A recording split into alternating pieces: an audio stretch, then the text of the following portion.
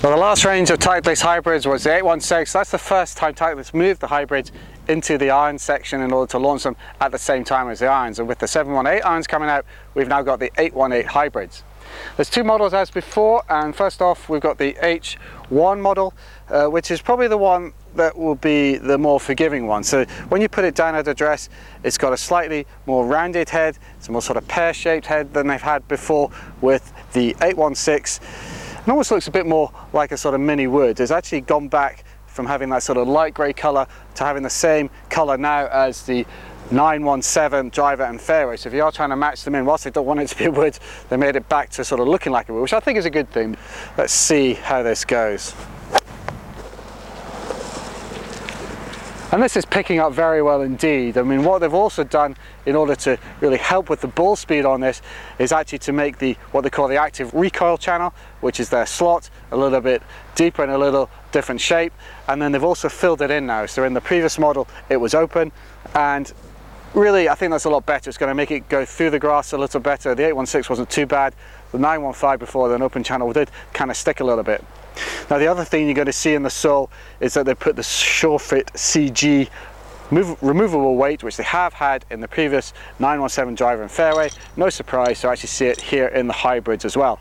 Now this is a weight cylinder which goes from 10 grams up to 18 grams. The standard is 14, and when you go for fitting they will decide which weight is the right one for you.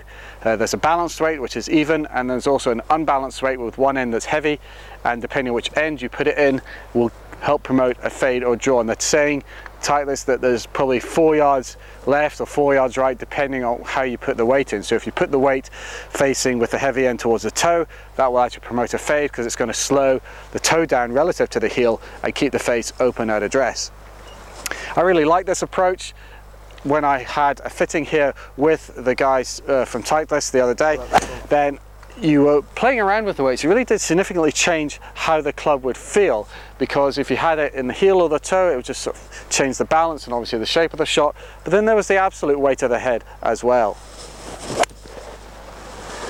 And this is what I like about this system, more than the sort of fade draw bias thing, is the fact that you're changing the absolute weight of the head. So you might go from, I don't know, 14 grams up to 16 gram weight to make the head heavier, and that might just suit the moment of inertia of the club for you as you individual player, because everyone's best moment of inertia will be slightly different, and it also allows them to take account of maybe shaft length or different types of shaft as well, because the hybrid now comes with the Diamantis, which we had before, but also now coming with a 10 size shaft, which is a very good quality shaft indeed, and I think that will be very successful. But again, by changing the weights and changing the shaft, you're going to kind of get the best of both worlds.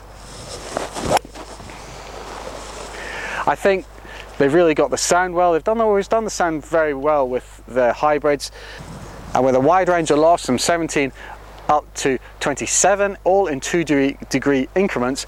You can then vary the lofts using the SureFit Tour hosel, which goes from -1 degrees up to +2 degrees in 1 degree increments. So really you've got every individual loft covered, and with the SureFit CG and all the head lofts only being 2 degrees apart, you can get different face angles, you can get different lie angles, so it's really a very comprehensive range indeed.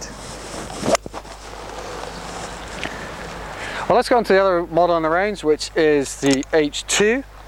Now this has probably undergone the most change. So in the past, the H2 was the, I'm going to say better player. I'm not going to say better player. I'm going to say higher swing speed player who really wanted to knock a bit of spin off it, because the head was a little bit more compact. Well, what they've done here actually is make the head a little bit smaller, a little bit taller. It's got a squarer toe, so it looks a little bit more like an iron, or some of those iron style hybrids that have been around on tour.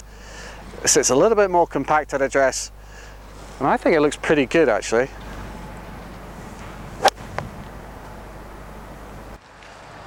Now what you're seeing here is a different trajectory. It's a little bit lower, it's maybe not quite as high, and you are going to need a little bit more club speed, and it's really more dependent on how you attack the ball. If you're a sweeper, then something like the H1 is probably better for you. If you're somebody who hits down into the ground and plays them like an iron, and that's where the H2 is going to come in, because it's more suited to that type of shot. And certainly again, when I was through my fitting session, I was actually finding that whilst I probably preferred the look and the sound of H2, I really wasn't getting the height from it, and I wasn't getting the distance. H1 in the same loft was going about another 6 to 8 yards further with a little bit more height, so it's stopping just as well, probably if not a little bit quicker. So it was actually better for me to have the H1, because I'm probably more of a sweeper actually, as it happens, rather than a sort of iron player, and it was giving me more chances hitting the green, giving me a bit more flexibility, and also giving me a little bit more distance.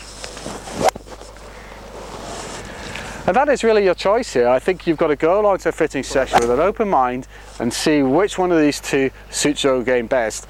My feeling is that probably single figure players will probably have the choice.